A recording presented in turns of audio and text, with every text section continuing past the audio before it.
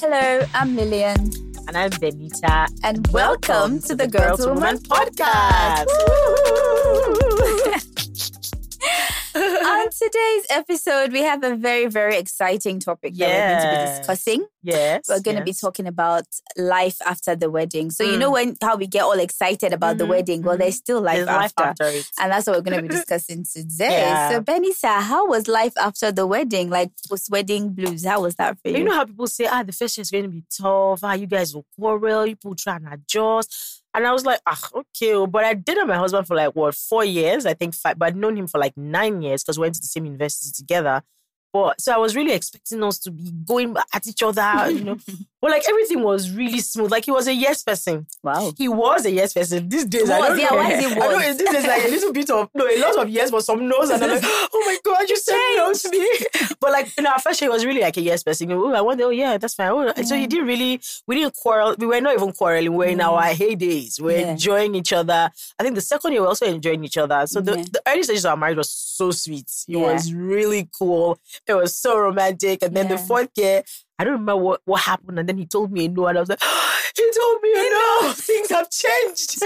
I got so dramatic. I was like, no, that means there's something wrong. Because he was not necessarily a no person, you know. So God is helping us now. There are good yeses now. And some no's still, but we're surviving. I think you might just be the exception. Or maybe this happens, but we have a renowned marriage coach with us, Bisi, to help us, dissect this. But I think my experience was very different. I was going to ask you that. What was yours like? I think it was a typical, what you expect, cohabiting and all that. This is how I like things. This is how I don't like things. It was just we're loggerheads. I do my thing, you do your thing. So it was a typical first year. But funny enough, it got easier. It got, as time went on, we were able to sort of communicate better and all that. But but I think the biggest thing for me that I noticed was that post-wedding depression or post-wedding blues. Is that a real thing? Well, yeah, it is a real thing when you begin to wonder, how did I get here? In fact, I think I do the post ones with somebody looking around and thinking, how did I get here? Especially if it's a rough first year, I think that's what you're not likely to get depressed if you are enjoying each other, if your spouse is making you feel like a princess, like the woman in this world. But if it's rough, I think it comes from the confusion, no, it's not supposed to be like this. Yeah. Why is it like this? Have I made a mistake? Is this the biggest mistake of my life? Why are we here? What are we doing? Why are we fighting? We're supposed to be in love, So yes, that can easily, just throw you into some kind of depression. Also because most people don't really talk about their marriage life practically as far, this is what happened to me. This is common. This is normal. Don't, blow it out of proportion. Don't personalize this. So you might feel really alone in those early years. And I think as well, personally, because of all the attention you get as a bride, during the wedding. And all of a sudden, nobody's calling you. Your parents, your mom that was calling you 10 times while she decides she doesn't have your time. So you just have to feel. And there's this thing, because I remember even when I got married, the pastor was saying, the priest was saying that don't disturb your children or make sure you let them be. My parents and my in-laws took that literally. No calls. No, and then we're calling even my husband's calling his parents what happened?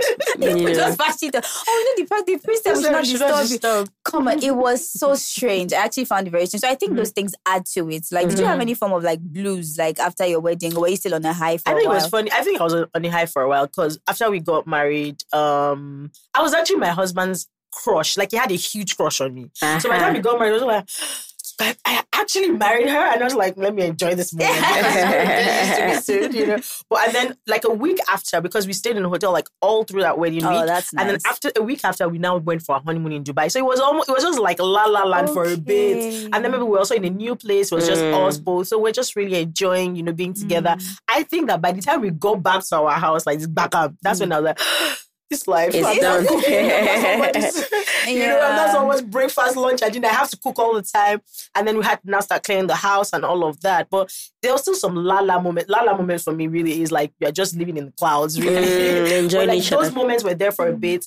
I think that reality actually sets in when I got pregnant, because that's when it was like, oh my God, how's everything changing and all of that. Yeah. So I think, for a bit, I was really in La La Land. That's good. I think mine was worsened because of the pandemic as well, because I literally got married just before the pandemic. Like, the last wedding was in February, and then as soon as we got back inside the house, locked in. We were locked for like 2 years, literally, because they refused to release us. So we were, I felt like we're just stuck, like, you know, but that had its upsides and its downsides. Yes, definitely. But the good things at the end, we came out victorious. Victorious and still together. A lot of marriages actually crashed during that pandemic. A lot of marriages crashed. It's just, you would hear some really funny reasons why people were like, you know what, I'm back in my bag.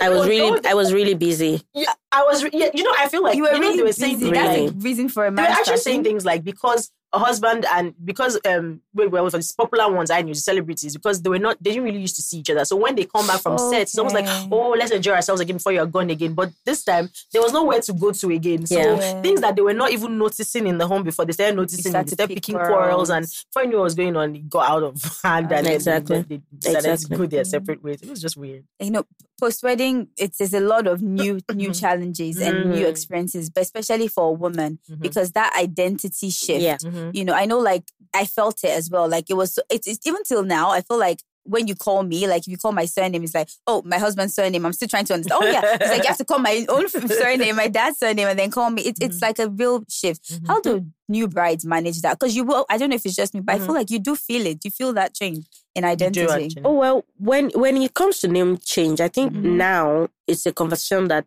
couples need to be having. Do we even want to change? Do I want to change my name? Exactly. You know, so that's the important fact must be agreed upon. Yes, where it should be a conversation that we're open to, where somebody can decide that, you know what, I'd rather keep my name. Especially because not just even in the identity documentation, all of that is a hassle as well. You know, but if you agree to then take your husband's name, right, he does come with some form of, most people in my counseling room, most women feel like marriage changes you. And there's some kind of identity loss, you know, when you get into marriage, when you become somebody's wife. I think you also even said something, oh, now I'm somebody's breakfast, lunch, and dinner, you see, which is something you didn't have to bother about. And that can create some nagging thoughts around, well, should I? You know, so what I have is that people are a bit resistant, you know, because they don't know what to do with that feeling, you know, so they're trying to create balance. Yes, I want to be somebody's breakfast, lunch, and dinner, but you find that every once in a while, you unconsciously create some form of resistance. Like, I don't want them to take it for granted. Okay, I bear your name now, but, you know, sometimes I just want to feel like myself. So you do things to try to create that path for yourself that says, I'm still me, you know, but some people embrace it, you know, fully. Some people love the thrill of just changing. Some people look forward to it, but it's different for many people. But yes, indeed, there can be that sense of, oh, is it still me? I'm somebody's wife now. Do I have my own thing? Especially if you have a partner who is not like cognizant of this thing and able to ask you questions. How are you? How are you feeling? How are you feeling? Do you feel good?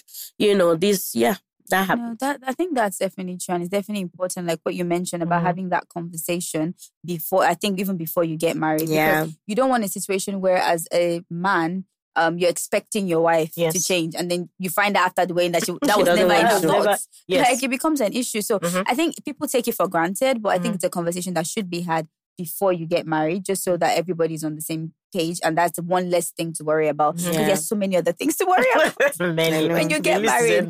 Not the least, finances. Finances. My question: should a woman have to give up her financial identity when she gets married? Would that help the marriage, or does that bring issues? Well, that's why we should talk. Like, because the idea of giving up, right? You know, we seem to be living with rules that were created for a different time. So that's deep. When you talk about finances, in the past, when a woman wasn't giving up her financial identity, she was actually taking on a financial identity, because in that time, she could not have her money. She could not have a house. She could not buy land. You know, you can't own property. You need a husband. You need a man. You need to be married for that kind of security. So that then was necessary, that you come under your husband, that even if you have something, you will have to pull it together because that's actually how you get recognized. Do you see? But we are in a time where you already own your own.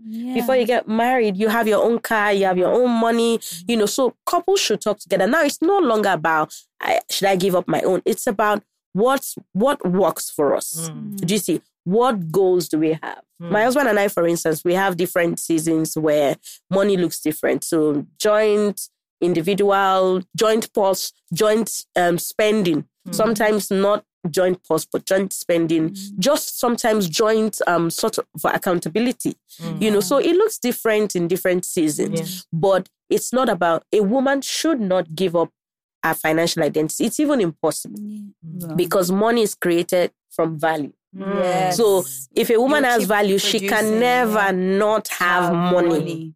Do you see? Yes. So the idea that, I'm going to be giving up. No, that's a thought that should flow from, how would you give up? Would you stop creating value? Would you stop thinking? Would ideas stop coming to you? So unless the man now says, you know what, I don't want my wife to do this, which is also valid. Do you see? But make sure you know that beforehand so that you are marrying somebody who's exactly like you, who want the same things, and that work for you. I wanted to know, I know that for me, before I got married, I would watch, and shout out to those people who watch Korean movies here. I do. I started during the lockdown. I'm just like, they're just chill and sweet. But you watch Korean movies, you watch those romantic movies that will teach you, or that will tell you, that way your husband will come and prepare breakfast for you on the bed. He will do all the chores. Reality? Like, your husband would do all that. I take it personal. That's like an metaverse. Maybe it's metaverse. They're not with us. And then people really some people actually go into marriage with that mindset because of the things that they have seen or watched on TV. And they're just going like, my husband's going to make breakfast for me when I wake up in the morning. He's going to be so romantic. Well, let me not say news flash. It's not necessarily, like there's some little elements that might be realistic for you, but not all of it is true. Absolutely. So when people are going into their first year in marriage, what are those realistic expectations that they need to have so that they don't start quarreling and fighting each other? I said to someone yesterday, she said to me, sometimes I just want us to be able to be in bed. Maybe it's a weekend, we're just lazing on the bed and we're cuddling and then we can have sex. And I said, are you assuming that you would want to have sex after cuddling? Because the reality is that sometimes you don't want to even be held. You don't want to have sex, maybe because you're thinking of something else. There's work, there's life, But I feel like, personally, even for me, the romance part was a big shock.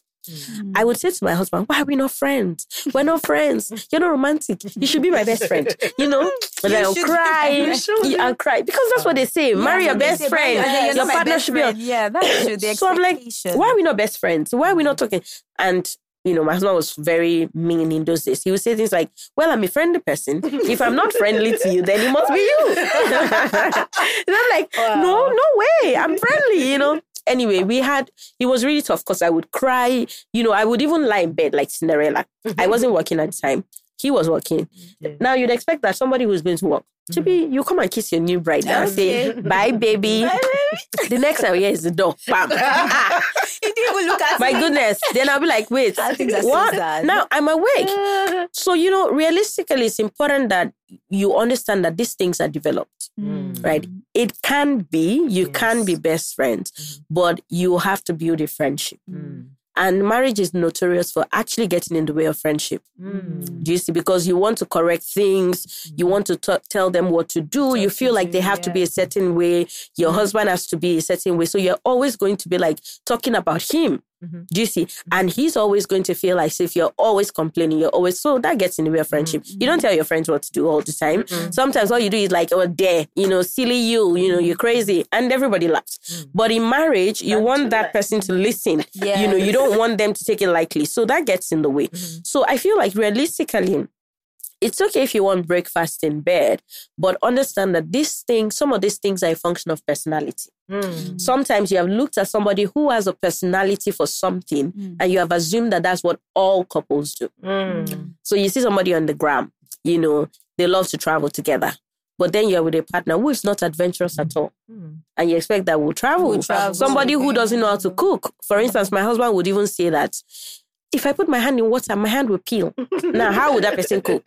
How would he ever serve me breakfast in bed? 9 years later is when my husband actually went to a cooking school to learn how to cook. So imagine that for 9 years, You've been no hope of breakfast in bed, you know? Wow. So I feel like realistically, go in with a mindset to build, even if you already have it. Some people have a courtship where they're buddies, they're best friends, they gist, they talk, they do all of these things already. But go in and continue to build. That builder's mindset is what will not make you hopeless. Where you're thinking, why is it not happening? If it's not happening, put it now, inject it. In my case, we were not friends.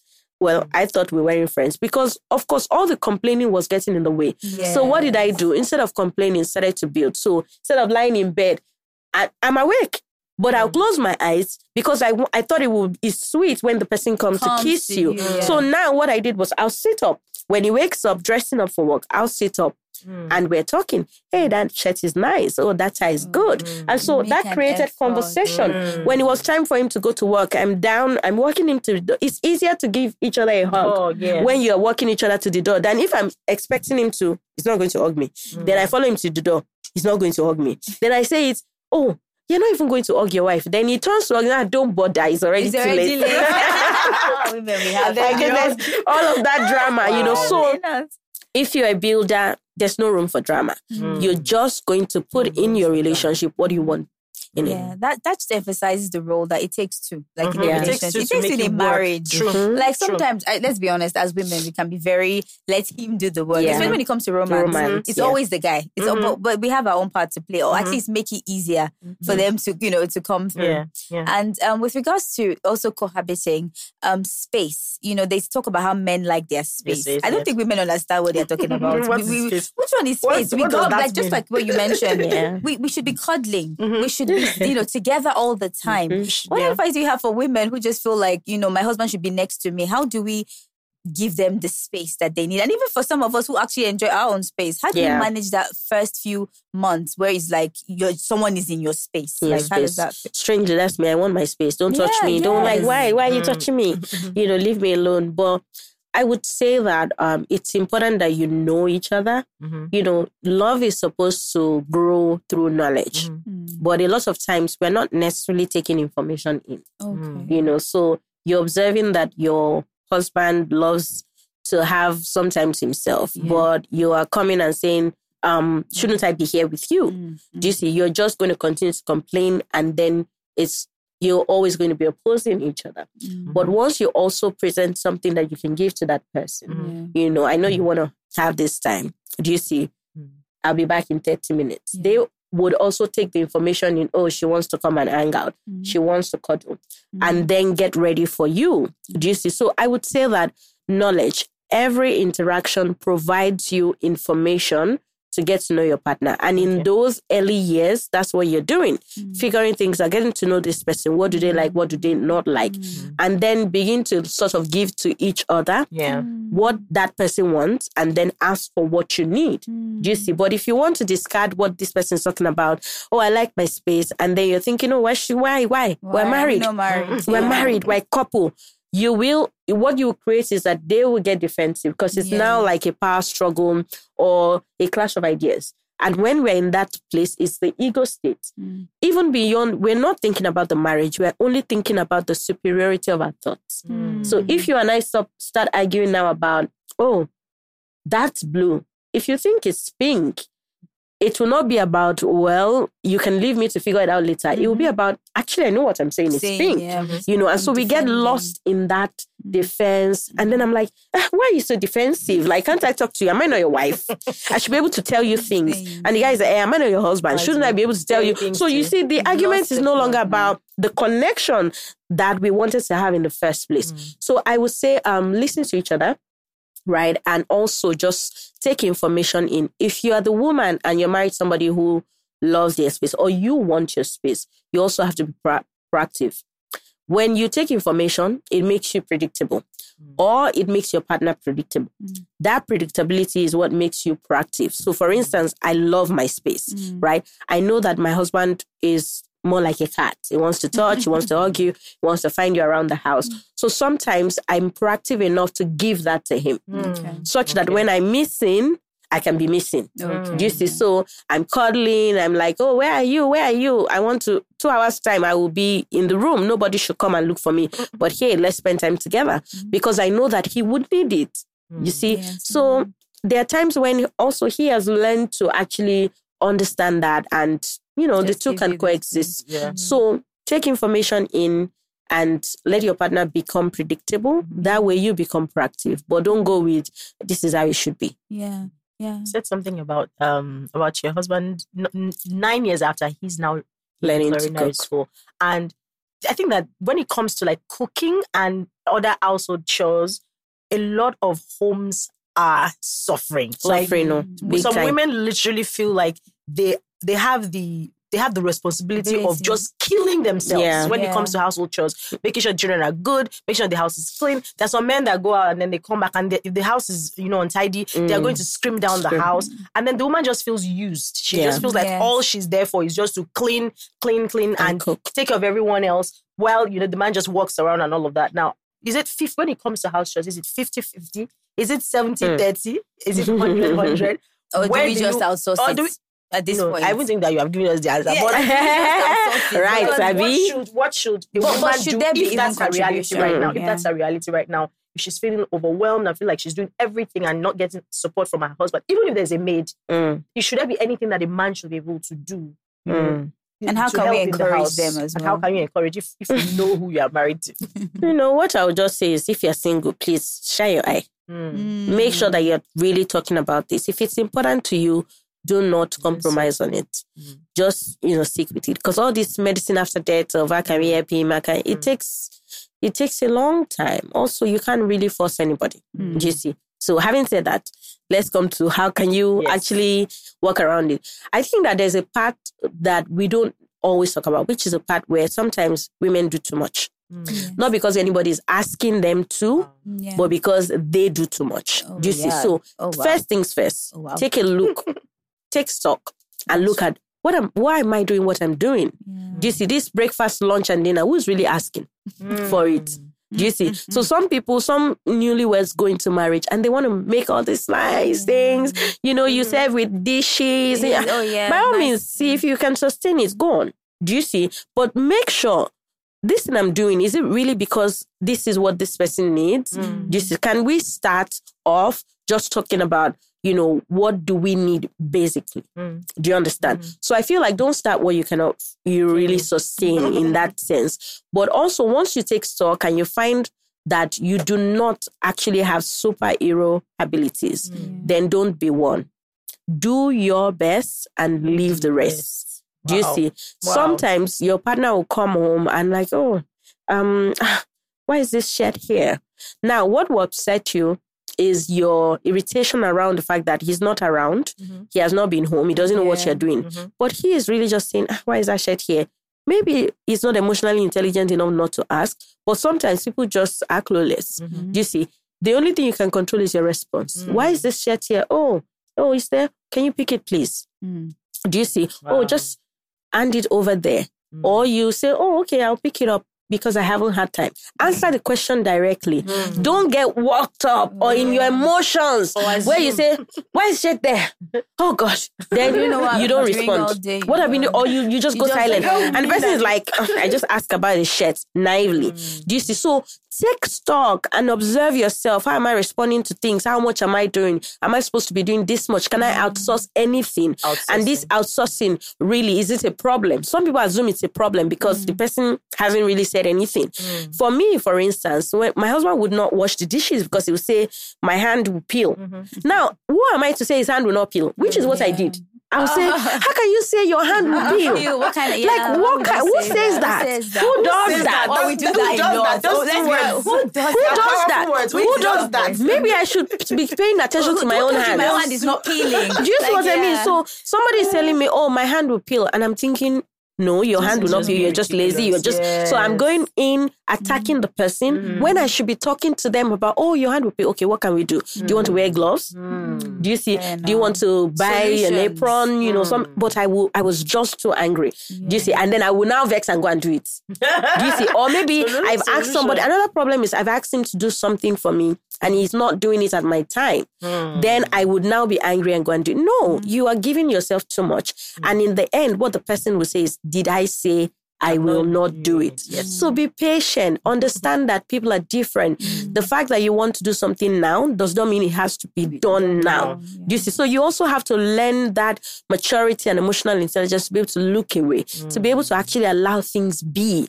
So there are different angles to it. Instead of saying, oh, somebody is just overworking you. There are those, you know, which you need to sit down, talk, go to counseling for. But other than that, we just need to really take stock and change the way that we approach these things. Yes. One of the things I've learned today, especially about the first year of marriage, is the need for respect. Like, we go into marriage thinking, come and serve me. This is what I expect from you. But then when you go into marriage, especially that first year, you need to start thinking of how can I be of help as well? How can I? And also respecting you. So I respect your time. I respect your efforts. I respect your opinions. I respect everything. I respect you as a person. Because I think it's a lot of what I'm hearing is like disrespect that causes this. Like your hand is gonna be so my hand is gonna. But if you're just just a bit more empathy, a bit more kindness that we should show each other, because we're all just trying to figure it out. Like you're newlywed, you don't know, but then. I think our fears, we just project it on our spouses. Like, oh, this is not what I expected. I think people, most of us go into marriage thinking, I know he's going to mess up. He might just mess. You're just waiting for the spouse, whether it's your wife or your husband to mess up. And that's not the idea. You will both mess up. That's the reality. You're going to mess up. He's going to mess up. But how do you resolve that? So go into your first year of marriage with respect, respecting yourself, respecting your spouse. Your differences. Your differences. Yes, and your opinions and your time. I think time is so like undervalued in terms of how valuable some of us value our time. You go and you feel like, oh, you should cuddle all the time. Or you should be, everybody has what they do with their time before they met you. So when you go into that relationship, respect their time. Do they like work? Do they like do they have hobbies? Let them keep being them in the way that you are supportive, but also that merges both of you together. But are you also saying that we should time cuddling too? No, don't time, but come to an arrangement. No, come to an arrangement. Don't expect. Cuddle on. Don't come with your preconceived expectations from Korean movies. Exactly. Indian movies. I got myself there. Or anything. Come open. Come ready to serve. Because marriage is a call to service, they say. Come ready to serve. And come teachable too. Come teachable. And this is both ways, by the way. I always say about expectation is kind of like holding a box filled with your own thought, what you want, and say, take, fulfill them for me. Do you see? But if you just simply make a switch from, oh, this is what I expect of you, to this is what I want. Now, when it's a desire, you are likely to be more empathetic and to be more understanding of the fact that this person may not know how to do it, how to fulfill this need, how to help me with this. And then I'm able to guide them and teach them. Take love languages, for instance. When we got married, my husband is one of his primary love languages is physical touch. Mine is words of affirmation. So if he wants to say thank you to me, he'll give me a hug. Do you see? And I'm thinking, I don't want that. Tell me, what are you saying? So when he's not giving, I'm like, because I already know that he's not going to say the words. But he's not going to say the words because it's not his style. He would rather just give you a hug, squeeze you. He will, even if he's going to speak, he'll say, you know what? Is it possible for you to enter inside me? And I'm thinking, what for? Like, what is the idea? What is the thought that led you to think, oh, this person must be so, I must love this person so much that I want them inside my body. Say the words, say I love you. So, strangely, this morning, I sat beside him and he looked at me and said, oh, your makeup is nice, Sha. I said, when you say shy, it's like, I can't be bothered. It's like, I can't be bothered to say it, but your makeup is nice. So he was looking at me like, Oh, I said, babe, look at me. I mean, if I'm beautiful and the makeup is nice, you want to keep your eyes on me. And it's like, oh, now that whole conversation, navigating it without offense is where the switch between expectation and desire comes in. I desire that when you look at me and say, oh, your makeup is nice, you actually stay. Because that tells me that you have looked at me. Do you see? Not and you are glam. talking to me. So communicating that with love, saying, babe, look at me, and laughing, making light of the conversation without already the person feel as if they've done something wrong. They wanted to compliment you. Now they are in the court of law. Do you see? So that's where once you make that shift, this is what I want. So in those days when we started to grow, when my husband gives me a hug, I have to take it for what it is. I will go into that embrace, release it, accept the hug. Then when I'm done or when he's done, I can say, oh, what's on your mind? What are you thinking about? Do you see? And it's like, I love you. I'm like, oh, what led you to that thought? Do you see? What were you thinking about me? Kind of like questioning that comes from my skill of being able to speak a lot that I'm using to now draw out those things. And he will say, oh, it's because I love you. Sometimes say, do I have to talk? I'm like, just try. It would mean so much to me. Like I said to him this morning, when he then said, okay, your makeup is nice, you're beautiful. I said, that really means a lot to me. Wow. That's stuck with me more. Do you see? And then, and we didn't fight, and this is 9 years after. Is that wow? So you can imagine. Wow. So just make that switch. Nobody has ever been a husband before or a wife. While really just figuring this out together. I wanted to talk to me about in-laws. In-laws are, I think that before I got married, I had watched, I'm not even sure why I'm always watching. But I had watched Nollywood, and we all know the name. We all know the person in my head already. When you want to talk about in-laws, especially mother-in-laws that are wicked. Right? Yeah. There's one already in my head. I don't want to call him. But so before I got married, I was already thinking in my head, oh, my mother-in-law, how's she going to be? I hope she's going to be good. But thank God, because my mom really was one person who instilled so much like boldness and faith in us that, regardless of what you hear outside, yours is going to be different. And so the more I got to know my mother-in-law, the more I got to realize that Nollywood just affected my mindset. Like my reality was completely different from what I saw. But there are actually some people who do not have fantastic stories to tell about their mother-in-laws or about their in-laws generally. How do you balance that relationship with your in-laws in such a way that they know their place and that you also own your own place and your own home without any unnecessary interference from your in-laws? Because we know that even in Nigerian settings, sometimes in-laws can just, affect you. So how do you own your own can space? I even add to that, like the role of the husband as well in managing, because you can't do it alone. You can't manage your in-laws alone. You become the enemy. So what role do men play and husbands play to manage? I think that's the first part where you actually know that it's not really. When it comes to certain issues, you have to look at your partner. Do you see? And ideally, your partner should be able to actually sort of put things in the right place. Or at the very least, you guys should have a conversation about what's important to you. Hopefully you have that kind of relationship. But if I'm being realistic, people are not that mature where, like I said, we're figuring this out. So you marry a person who has never really stood up to his mom. How is he going to stand up to her for you? That is true. How? That is true. Do you see? So you then say, my husband should stand up now. Talk to you. Like, why is he not defending? He doesn't know how to. What he wants to do is, me, I've lived with her for 30 years. I understand her.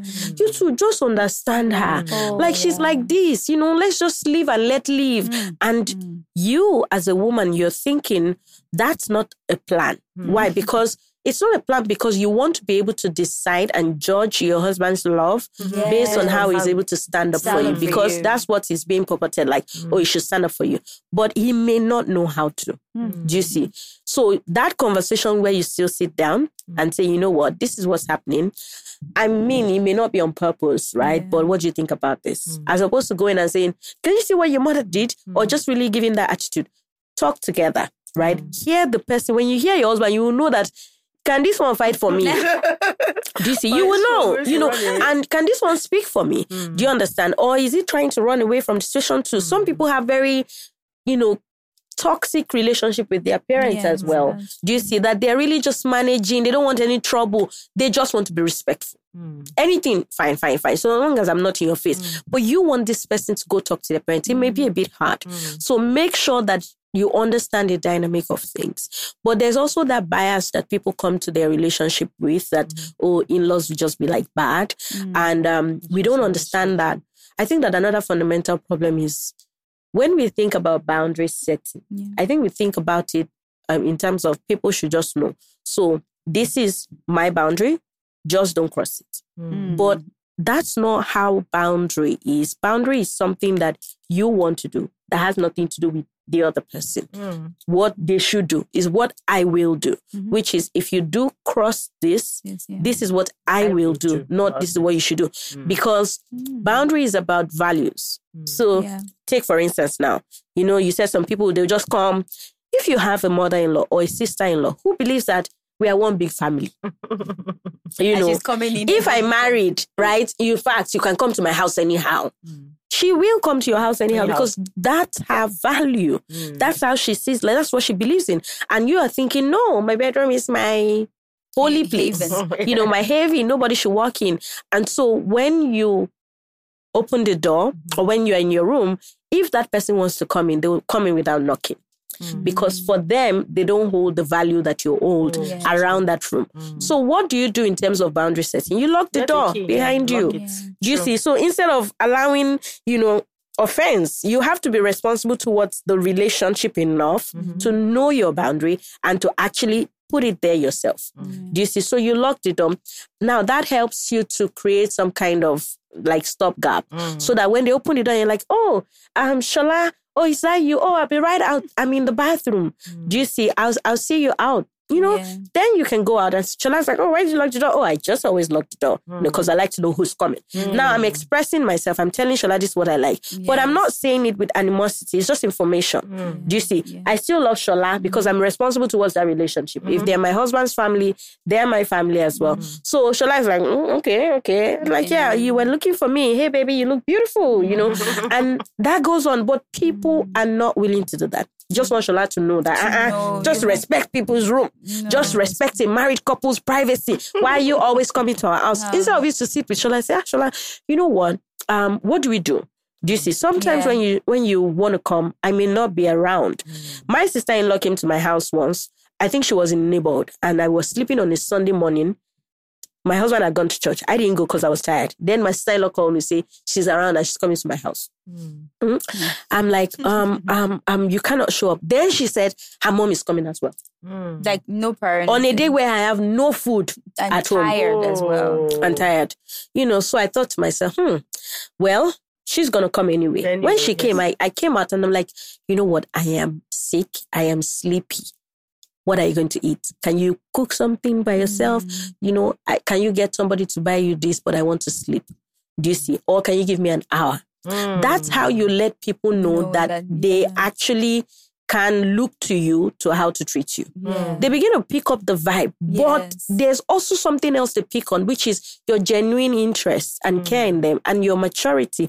But when she came, I opened the door. I'm like giving attitude. Giving her attitude. She's also going to return the same energy. So I feel like in a lot of ways, there are people who are like, negative people.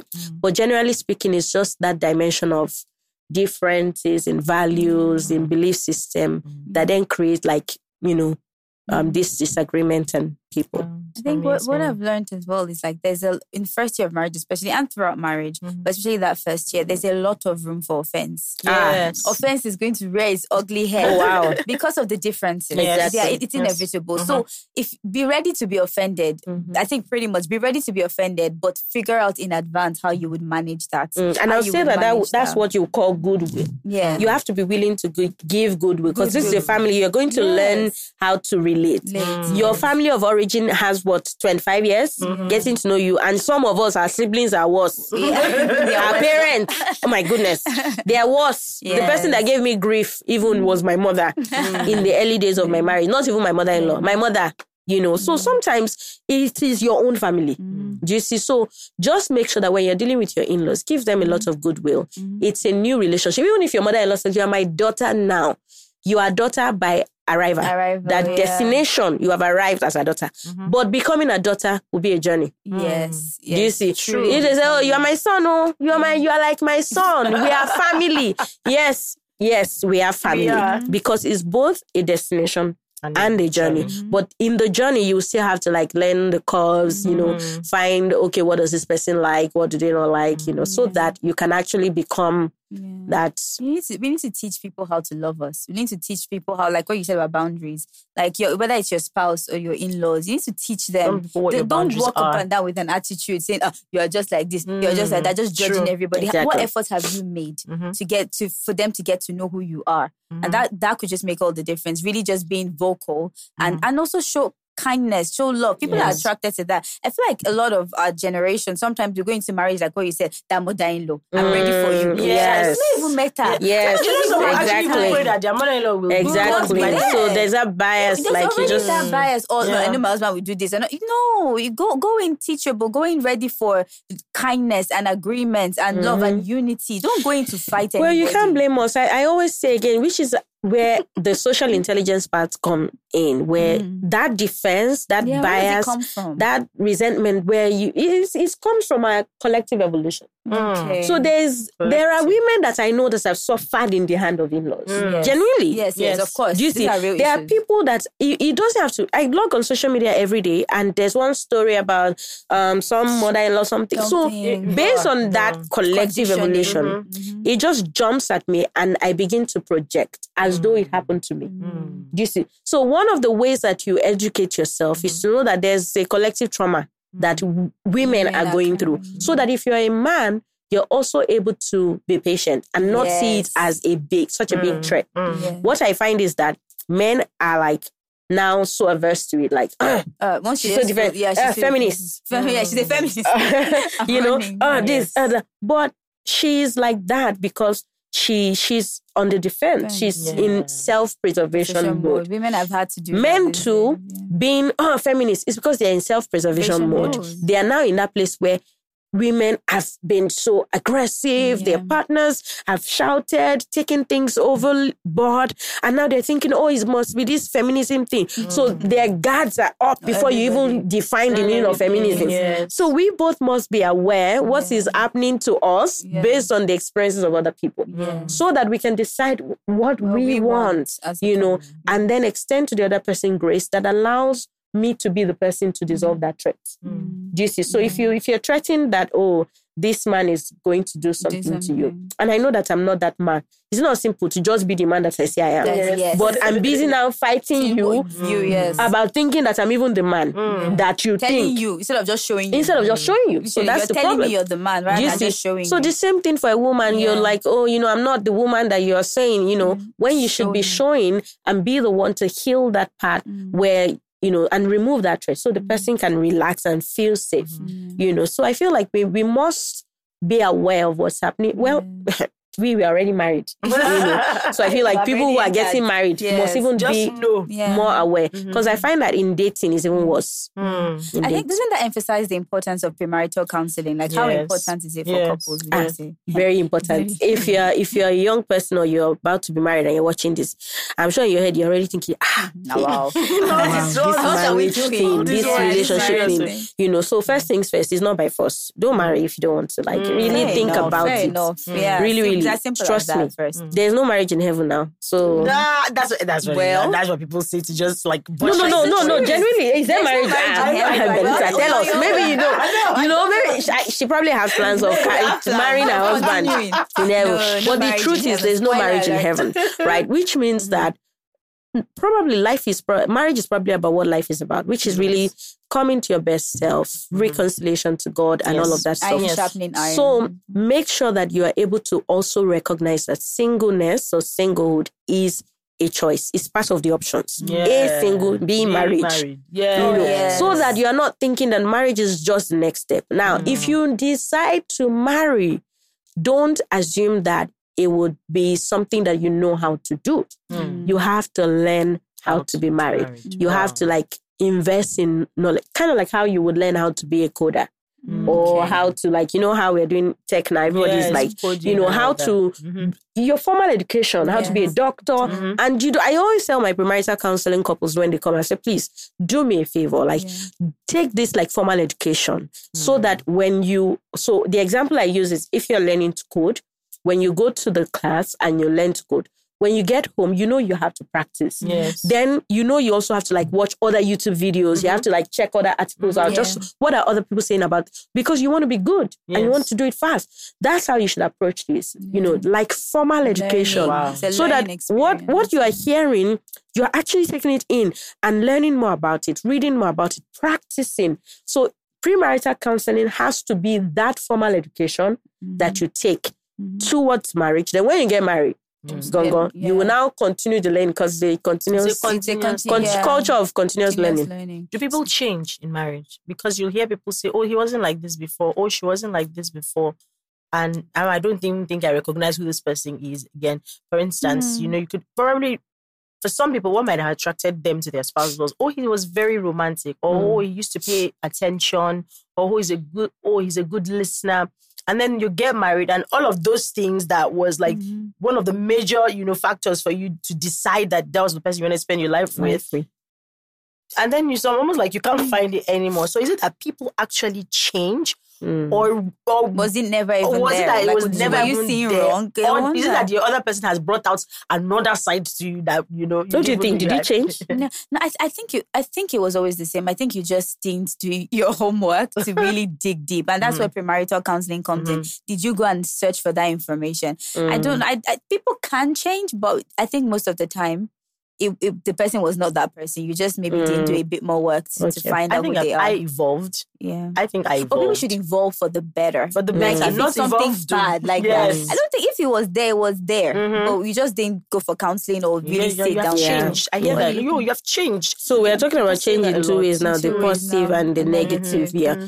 And of course, you know, take for instance, say somebody is said to me, she's breaking up with her partner now for a reason, which is that it's easily manipulated, or he changes his mind easily. He doesn't have a mind of his own, basically. Now they're breaking up because something big happened. Now she's in counseling, you know, figuring that out. And then I said to her that counseling should have come before, which is that there are, of course, now that we're talking, there are so many things that the guy had done that actually pointed to the fact that he changes his mind easily. Wow. But it wasn't recorded for her. And that's not because she wasn't looking enough. It's just because she does not know what to look for. Okay. Do you see? Yes, when people say, oh, the signs were there, how did you miss it? I always like to empathize and to be a bit more accommodating of people. Like, sometimes people don't just know. It's not that, oh, you missed a sign. Sometimes you're like, how did I miss the sign? It's not really you. It's not just like, oh, you were ignorant or you were careless. You're saying love. You're saying love. It's that actually you didn't know what to look out for. You yourself, do you even know yourself? You know, so, but clearly, just from talking, there were so many things that this guy has done the same thing that you're breaking up now for. You should have broken up a while back. Do you see? And so now that you are now like in pain, that this breakup, how can you know, so we have to become, so I feel like people should invest in their self-awareness. Do you see? That way, you will know yourself enough to be able to know, okay, this thing is not what I want. Like what aligns. Do you understand? This thing doesn't align with me. But if you're not really paying attention, I'll give you another example. Somebody says to me, oh, you know what, this guy, I'm into purity. I want to abstain from sex. I don't want to have sex. I don't want to kiss anything, you know, and I don't want to expose my body. Now I'm dating somebody who is into women in that way, but he's everything I want, but that. Oh, wow. Do you see? How is he everything you want then? How is he not? How is he? Now the truth is that he's everything she wants, because she wants a fine guy, she wants a handsome guy, she wants maybe he's tall, maybe he's dark, you know, all that things on a list, which are not necessarily like in that sense. But you are looking at it as a married person, like, hey, this thing is big. It's big. In your head, you're like, no, this is big. This is small, you know. So if you do not find out what are your own core values, you will not know the one to rank, prioritize, you know. So I feel like self-awareness is key. But then to answer the question of change, people do change positively and negatively. But it's not that it's personal. Do you see? is that we all have a cycle of learning and growing that can either go this way or that way. And it's not over. It's just always going. So if I change for the negative now, it doesn't mean that I can still change for the positive. Do you see later? It's my journey. But it becomes a problem when someone else is along the journey with me and they don't like that. And so it disturbs them. So now, what if I were single, a path that I would have just gone on, suffered, enjoyed, whatever. Somebody else is now complaining about it. So I feel like with change, don't assume that you can change anybody. If you want them to change for the positive, you cannot change them. Or at the very least, they can change for you, but they don't want to change because of you. Okay. So if you say, I don't like this, most people will be like, okay, so if I never change you, does that mean you won't love me? So they're looking for the acceptance, but it doesn't mean they cannot change. Do you see? That's changing because of you.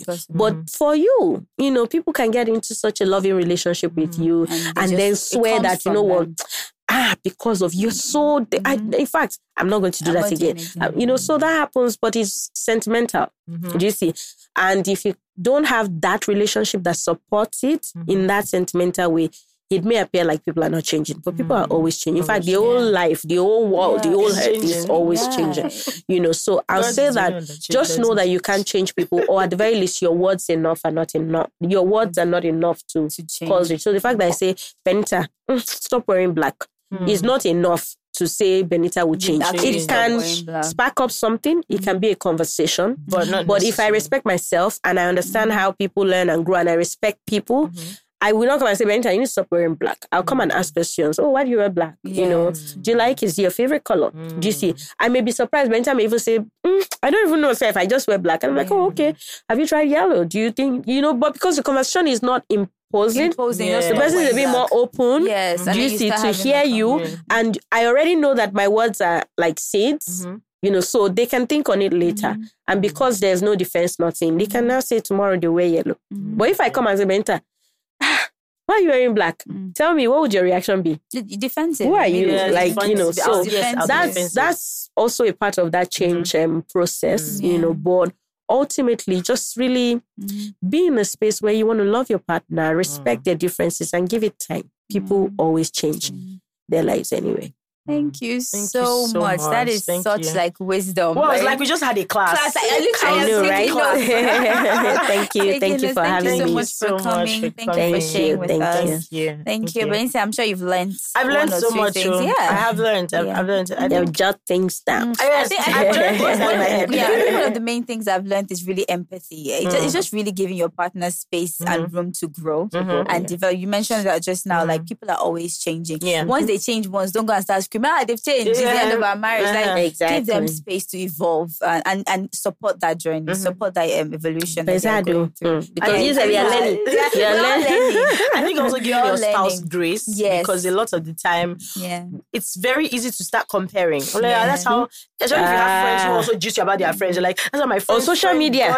You even need friends. My friend got had this, and then your husband who has actually done quite a number of things for you to, you're just telling him now, wow, you should be able to do better now. And then he's just we don't talk like that. I think that when you start, saying grace. Things like that, you're just looking for trouble. I think a lot of kindness. And even if you don't say it, if you think it, comparison is the thief of joy. Yes. You don't need to say it. I remember one episode in my marriage. I think I must have seen one of those posts on Instagram where one lady was just extolling the virtues of her husband, how he's a praying man, yada, yada, yada. And then I looked at that before I slept. Do you know that when I woke up in the morning, I didn't see my husband beside me? And I'm thinking, where is he? I'm sure he's in the living room. Maybe he's watching TV. Or pressing his phone or something. Yeah, true to it. When I got there, he was watching TV. And this was around 5 or 6 or so. He was watching TV. And the guy, not knowing what's just looking at me. In my head, I'm like, look at this one, you can't be praying. You're praying. You can't be praying. And I sat down and I'm like, let's just pray. Now, you see, all that attitude, the person already knew. And it was the night before. It wasn't even the morning. Let us pray. Now, my husband was really funny with this. He agreed. We started praying, he sang. And he started praying for me. So he started praying prayers about the heart, asking God, because he's like, hey, better calm down, don't kill yourself. Pray for your heart. Don't kill. So as in, I felt so convicted, but I'm like, okay. So he was praying for me and saying, God, please help our heart, help us to be content, help us to I'm like, whatever. He got it, but I realized upon checking, where did that come from? It's just from reading somebody's post and all of a sudden feeling as if mine's not good enough. Do you see? But everybody has something. Yes. Even the best relationships will have things that they would have to grow into the unconditional form. Yes. There will be something that, you have to just love about your partner, accept them for who they are. Yeah. At least one thing. Yeah. So if we all have that one thing, when you look at people on social media or just see people living their life, ask yourself, might they be doing it in spite of that difference? Yes. Once you can give room for that question and look differently, like, this person is loving her husband despite having differences. What does that say to me? Yeah. God love your own. God love your own differences. Despite your own differences. Of course, we're not talking about like when somebody's abusing you, beating you. No. Just every day, like every day, if they are beating you, please. Goings. Reports. I think also that love has a language. Marriage has a language. Like there's a language for marriage, which is like respect. Yeah. Loyalty, not comparing your spouse to anybody.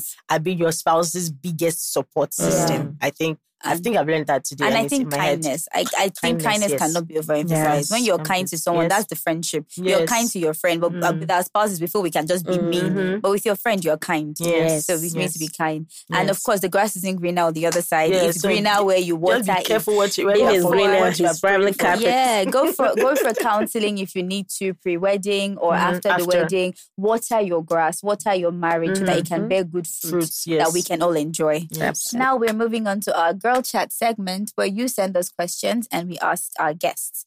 Don't forget to send us questions. The link is in our Instagram bio. Yes. So today's question. I am a newlywed who has never spent time away from my family home. I am currently married to my best friend and I am ecstatic to be spending my life with him. But it's been difficult adjusting to the new reality of my life. Wow. I mean, my first week had me driving all the way to my family home before realizing I am now somebody's wife. This actually happened to a friend of mine. She went to her father's house, but the week after she came, she said, wait, I'm on the wrong road. Yeah, it happens.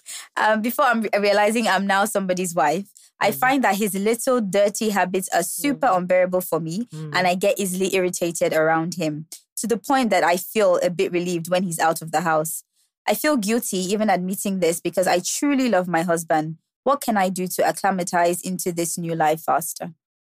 I think that first things first, normalize that you will go to your parents' house. Don't think it's abnormal. It's not so abnormal. You are, of course, in a new situation now, and your subconscious will attempt to go with what it's used to. Yes. So if you find yourself driving towards, just redirect yourself. So long as you come to yourself. You see, you can even get to your parents' house and they're like, why are you here? Like, wait, why am I here?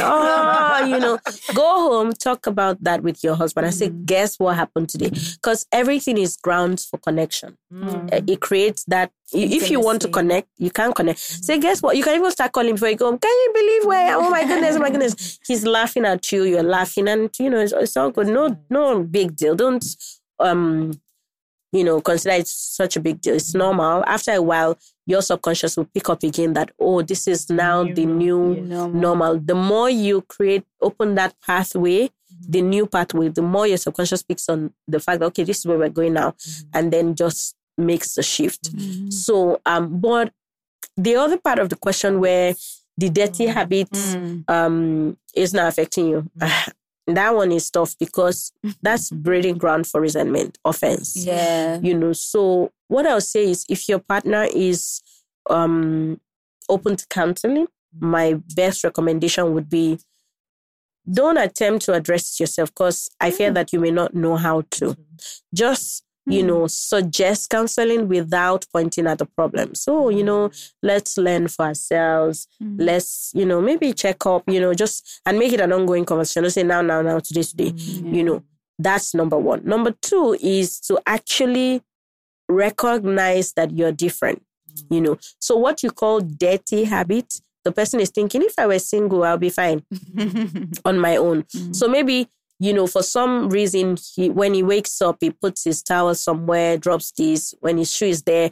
If he was single in his house, maybe by weekend, he'll clean everything up. Yes. You see, now you want him to clean it up every day as he's speaking it. That's different. So you cannot approach it like, oh, dirty habit. Like that already gives a hint of superiority, and the person would not take that lightly. Nobody takes negative traits, or even if it's true, nobody really, takes it well. Yes, so what you want to do is, first of all, come to that place of awareness where you understand the psychology of offense, psychology of that irritation that you're feeling. Where is it coming from? It's coming from a place of judgment. I have judged the matter. This is simply information. Allow yourself to be, in that space where this is information. I've noticed that my partner drops their towel on the bed after a bath. They don't put it back. Information. Once it's information, you can just keep your eye on them. They have the ability to pick it up. Yes. They just forget. So, but once you keep your eye on them and you're like, babe, take for instance, where I said I sat down to talk to my husband, when he's leaving, I just say, oh, babe, your towel, and he's like, yeah. And he takes it. Do you see?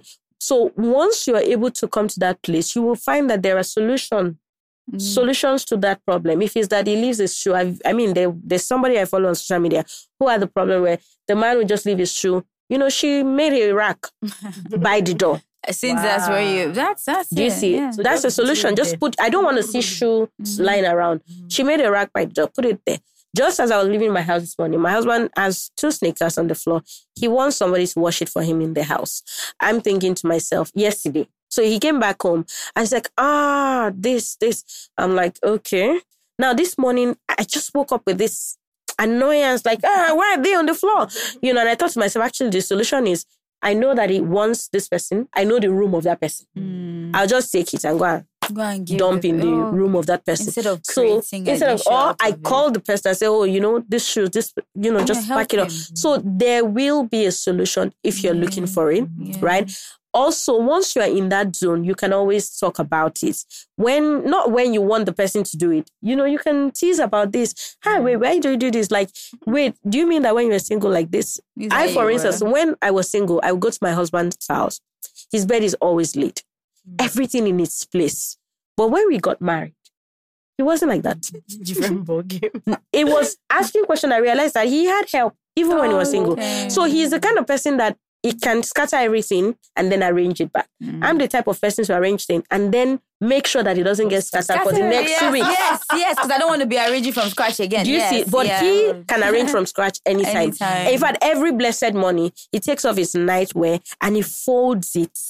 Do you see? But then again, he will not now take it off the bed. Do you see the difference? Do you see? I may not take mine off, but when I'm ready, I put it somewhere. So those things, you see, but I realized that my husband had help. He always had people around him who come and clean all this, but I didn't know. So now you have to just find out where they're coming from and approach with questions instead of absolutes. Oh, you never do this. That's where that irritation is coming from.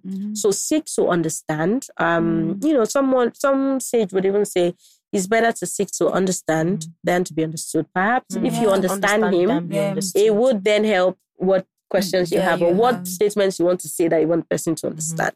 So, counseling, number 1. Number 2, show understanding, approach with questions, and seek solutions within that problem. They're there.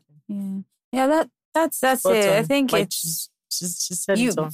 She's already judged the matter and said her husband is dirty, he's this, is that, but that's not the approach. Even if he's dirty, my sister. you need to understand. Agree, he's not, because nobody's going to say they are dirty. I'm dirty. So when you already come with a negative, expect another negative. It's bass goes. Exactly. So don't do it a bass. Just so that you don't receive a ghost. So just start with kindness and questions, like you said. Why? Oh, I noticed you leave your stuff. And I think also not saying it in the moments, because usually in the moments where you notice that you taking that information, you're not in a good mood. You're doing that. Like you're, like how? And anything you say shall and will be used against you. in that moment, just be calming down. And then another time, maybe when you feel like you can address it with, with a bit more composure, you can tell. And I think that's where self-awareness comes. Because a lot of times we feel like if I don't say it, then I'm not at peace within myself. Yes. This is so. But what that situation is trying to teach you is to be at peace from within, not necessarily your from outside. So when that happens, take a deep breath and tell yourself, you know what? Whatever I'm going to say now is not the absolute. It's not the truth. It's not the entire truth. Okay, it's dirty fact, maybe, because from my point of view. Yeah. But it's not all there is to this matter. So pause and calm yourself down. Prioritize your peace. Yes. When you do that, you can then approach it. Okay. Great. And now we have our affirmation of the week segment where we give you a card. Okay. Yes. What our affirmation of the week is. Yes. So you're going to select from one of these cards. I know you won't try to shuffle like me. No. So just pick one? Yes. People tend to go for the middle. Why do you guys always give like adventurous? But no, you can do that. That's right. So you read it out and then you tell us what it means to you. Take up all the space you need. This is your world too. Oh, wow. Let's go. Take up space. All the space you need as a woman, because this is your world too. Exactly. Yeah. I love that. Yeah. What it means to me, yes, I think we said it. Yeah. If you're looking at the woman dimension, there can be that part where you are thinking, oh, is it a man's world? Because maybe you think you get away with a lot, but maybe it's in your head. Maybe it's because you're not taking up space. Or maybe it is a man's world until you show up. Yes. So until you show up. I love that. You got that. Love it. Yeah. Until you show up. Well, I've shown up. So take up space. Be you, do you, go for what you want. Sometimes nobody is really stopping you. So just walk in, So I think it's really important. Thank you. And you find out that sometimes actually the people or the world that you think is against you is actually for you. Yes. You just need to show up. Especially even the men in our lives, they're actually for us, not against us. I think everyone is looking for a leader. Yes. And nobody wants to actually own up or stand up and do something. They're waiting for someone to actually start it first. Yeah. So you do it. You take the lead and lead. And I think even what we talked about with the counsel, with marriage and being together, letting your opinions be heard, letting your voice be heard. Don't just let the man decide everything and do everything. Occupy space in your home. It's your home. Occupy space. Occupy space. Let him know this is my territory as much as it's yours. But occupy space in a way that breeds love and joy. Just create the home. Yes. Create the environment that you want. We're natural nurturers as women anyway. We nurture. So bring your X factor, bring your grace into your marriage, occupy space. And do it because you were born to actually do great things. So yes. Oh, girls. Take up space. Yay. So hope you guys have enjoyed. Pre and post. Please, and then post. Just go. I think even continuous counseling. You don't have to wait till there's an issue. Check in, do a check-in. While you're married, you can actually come for a check-up. So I go for a check-up. Medical check-up, marital check-up. We have marital check-up. Bisi who are doing amazing work. So if you need any help with your marriage or premarital counseling, you can always check her out as well. So hope you guys have enjoyed today's episode. Let us know, what are you using in your marriage? What are your tips and tricks for having a healthy marriage? Any issues you want us to discuss, please leave your comments in the comment section. Yes. Yeah. And then if you've enjoyed this discussion today, please let us know. Are you in counseling? Are you and your spouse having issues? Is there something you really want to ask us? We'll always direct those questions to our guests today. So just let us know. Don't forget also to comment on this video if you've enjoyed the comments. Share with other mom friends of yours or other married friends of yours, other single friends too. They will learn a lot from what we have discussed especially today. Newly married couples as well. Make sure you share it with them. And if you're just about to walk down the aisle or you just said yes, or you will say yes sometime in your life, please also watch this video. Definitely. And also follow us on all our social media platforms. Yes. And we will see you on the next episode of the Girl to Woman podcast. Bye.